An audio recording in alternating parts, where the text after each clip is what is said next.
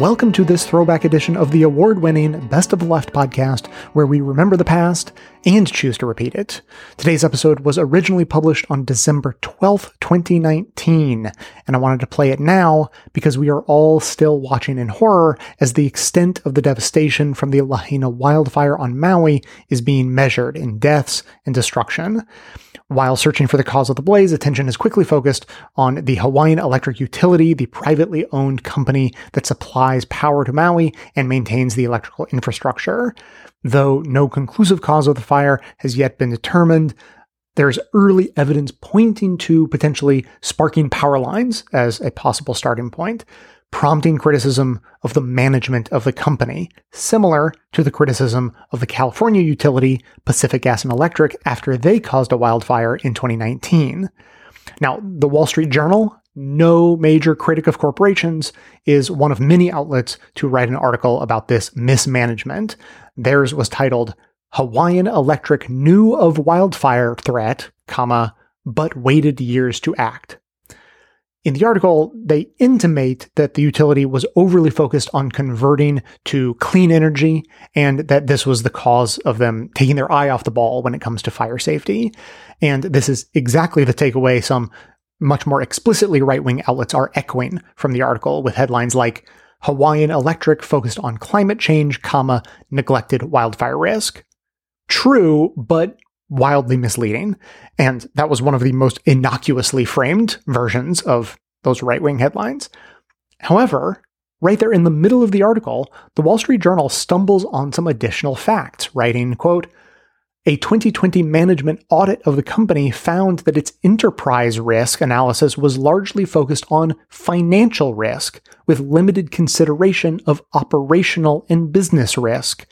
And the division within the company that oversaw power line operations had significant management problems, the audit found," end quote. So was it that they were going woke and worrying too much about climate change to manage the risk of fire they already knew about? Or was it that their profit motive took precedent over the public good? Slightly more detail. Back in 2015, the Hawaiian legislature mandated that 100% of Hawaii's electricity come from renewable sources by 2045. Naturally, this is what the company was responding to with their clean energy efforts and what conservatives are criticizing as being part of the mismanagement of the company. In fact, the government mandate creates a smooth path for conservatives to pivot from criticizing the company to criticizing the government. However, meanwhile, the company was putting off making safety upgrades that they knew they needed until they got permission from the state to pass on the costs of those upgrades to their customers. Another classic case of socializing the losses while privatizing the profits. Speaking of profits, while they spent less than $250,000 on wildfire project between 2019 and 2022, that's 3 years, $250,000, they were paying executives of the company over $1 million each per year, as well as millions more being paid out in dividends to investors. So that headline, "Hawaiian Electric focused on climate change, neglected wildfire risk," could have been equally true if rewritten as "Privately owned Hawaiian Electric focused on financial risk and profits, neglected wildfire risk." Which finally brings us to today's episode from 2019 in the wake of the California wildfires, which argues for the benefits of publicly owned institutions, including power utilities. And the 2019 version of myself has some more introductory thoughts on public ownership, so I'm just going to let him, myself, then take over from here. Welcome to this episode of the award-winning Best of the Left podcast, in which we shall learn about the reaction to decades of privatization of what should be public institutions. In other words, a reinvigorated movement for public ownership of institutions such as utilities, banks, train systems, and so on is on the march. But This isn't your grandfather's top-down public ownership. The new movement has bottom-up, accountable, democratic control of institutions at the very core of its mission. But before we get started, I have a few more thoughts on this, because as I've been researching today's episode, I've been thinking about how this issue cuts across some really interesting aspects of political philosophy. So I wanted to highlight that before we dive in. Just a quick overview on what I'm talking about from both sides. From the conservative side, one of the tent poles of conservatism is the demand for local control. They have that instinct to get out of my face, don't tell me what to do. They don't want to, have someone from far away who doesn't understand their needs setting rules that they have to follow. Whereas this isn't a major belief for progressives because, frankly, we've seen what can happen when some people are left entirely to their own devices. Think the civil rights era and previously in Jim Crow and all that. Human rights atrocities can break out if oppressors are left to their own devices and they're in control at the local level and there's no recourse beyond that. So progressives want to be able to set laws broadly that protect everyone, even if that means Washington is imposing its will on some faraway locality where those politicians have never been to. So conservatives hold local control as a core value, whereas progressives hold positive outcomes as their core value. Now, I think conservatives would argue that they insist on local control because it provides better outcomes. But if you can demonstrate that the opposite is true, they're not necessarily going to go along with that. Whereas progressives, as I think we'll see, really just care about the outcomes. They care much, much less about where the power lies. If the power lies in Washington and it works well, cool. If it lies at the local level and it works well, cool. So the issue of public ownership sits right at the center of this philosophical debate.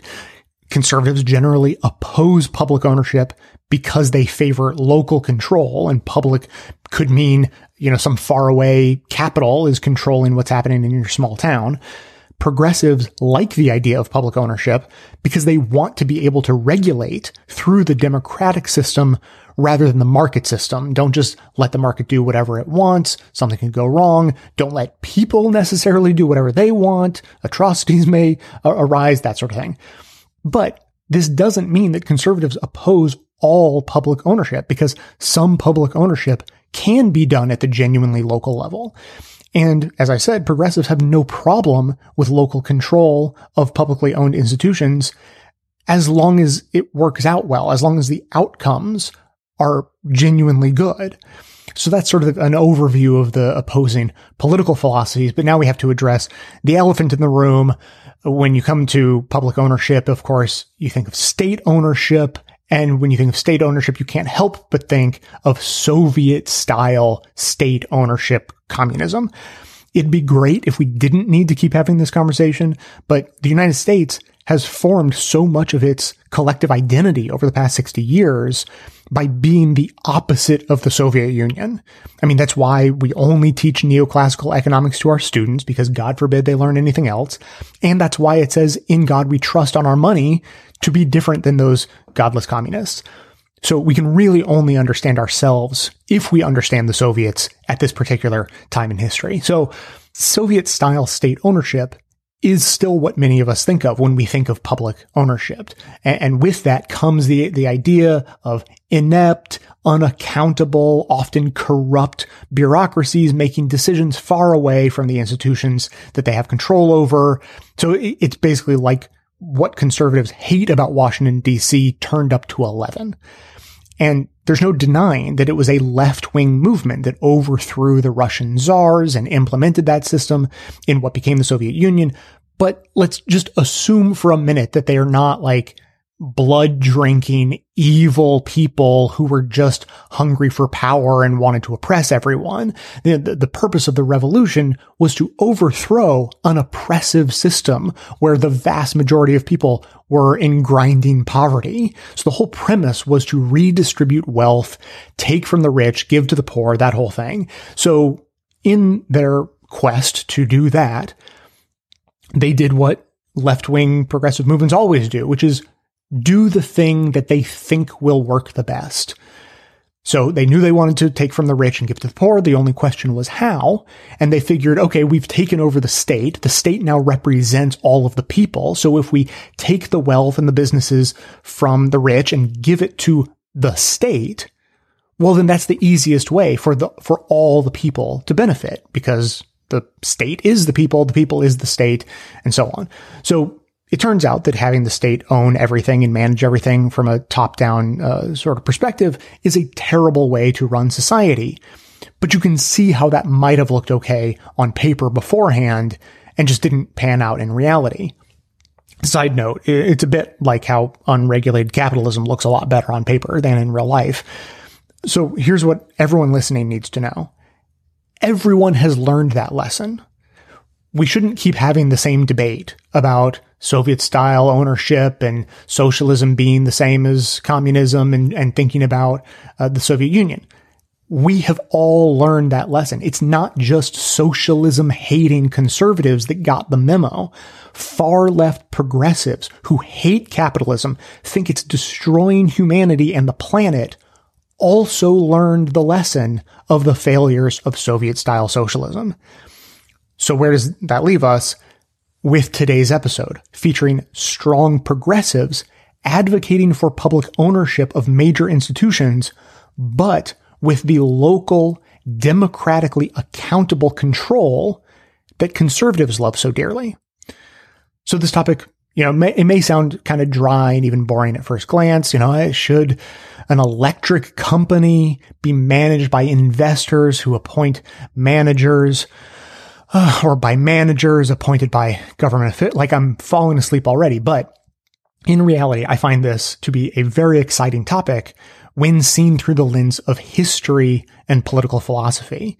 For instance, how did the legacy of World War II inspire the creation of a publicly run rail system in the UK that didn't bother to include the public? We shall find out. So have a listen and then go make a friend with a conservative and tell them that you love local government after all. Now on to the show. Clips today come from Democracy Now!, Building Local Power, Weekly Economics, The Next System Podcast, The Ralph Nader Radio Hour, Counterspin, and The Laura Flanders Show.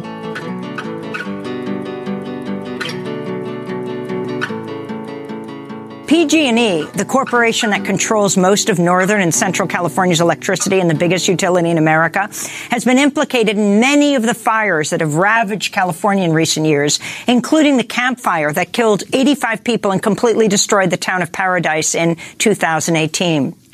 In January, PG&E declared bankruptcy, facing a number of lawsuits related to the wildfires, but it still controls much of California's power grid. For more, we go to a lawmaker who's calling for the California state government to take over control of PG&E and make it a public utility. Congressmember Ro Khanna joins us now from Washington, D.C. Congressmember Khanna, later in the broadcast, we're going to talk to you about this epic day around the issue of impeachment. But right now, we're focusing on what's happening in California, which is also, to say the least, epic in this state of emergency. Explain for people around the world who don't understand how PG&E operates, what it is now and what you are calling for. Well, first of all, it has been a disaster in the Bay Area of where I live. People's homes are being destroyed by fire. Many thousands of people are without basic electricity. PG&E is basically a private monopoly that gets a return on investment for their private investors, but has no competition. It's the worst of both worlds. It's a monopoly, a private monopoly, and yet it has exclusive jurisdiction over a particular zone, so it doesn't have the competition that free markets usually have. And this has resulted in PG&E making systematic underinvestments. They have not secured the power lines. They have not engaged in the brush clearing that was necessary to make sure that these fires didn't escalate. They have no provision for backup power, even though this was completely foreseeable. At the same time, they're paying their CEO $9.8 million. and the investors are making money, and this mismanagement has led to bankruptcy. What I have said is, in a case where you have a private monopoly without competition, that's a case of public ownership where you're not having a profit motive and extractive capitalism. The state should take over PG&E, and different municipalities should run the power distribution for their cities, and then the state should provide it to rural areas where the cities can do the job. Representative Rokanda, how common is it in the U.S. that gas and electricity are provided by private corporations? I mean, I myself was confused that this PG&E is called a public utility, but in fact it's private. Well, it's technically a public investor utility. In other words, there is public regulatory oversight over it, the California Public Utilities Commission, but it's private investment, and it has a private board of directors, and they determine the executive compensation. And the public regulators really don't have much ability to move PG&E. At the same time, PG&E is pouring millions of dollars into the governor's campaign, into state legislators' campaigns. So the process has been co-opted by these special interests. Unfortunately, most of the country, many states have public investment utilities. And this is why Bernie Sanders and his Green New Deal plan has said that we need to move to publicly owned utilities. And we know in publicly owned utilities, particularly municipalities, are much better. It's lower cost for residents. Their energy mix tends to be much more renewable. Their safety standard tends to be much higher. And you take the profit motive of extractive capitalism out of it. And so what would need to happen for it to become an actual publicly owned utility controlled by the state of California? And can you explain, for example, how that might have changed the outcome of what happened in Paradise, California, which burned to the ground, killing 85 people last year? Absolutely. Well, had PG&E been a publicly owned utility, instead of paying $9.8 million to the CEO, because there's no way California voters or taxpayers would have allowed that, PG&E would have been required to make the investments in the safety of the power lines. They would have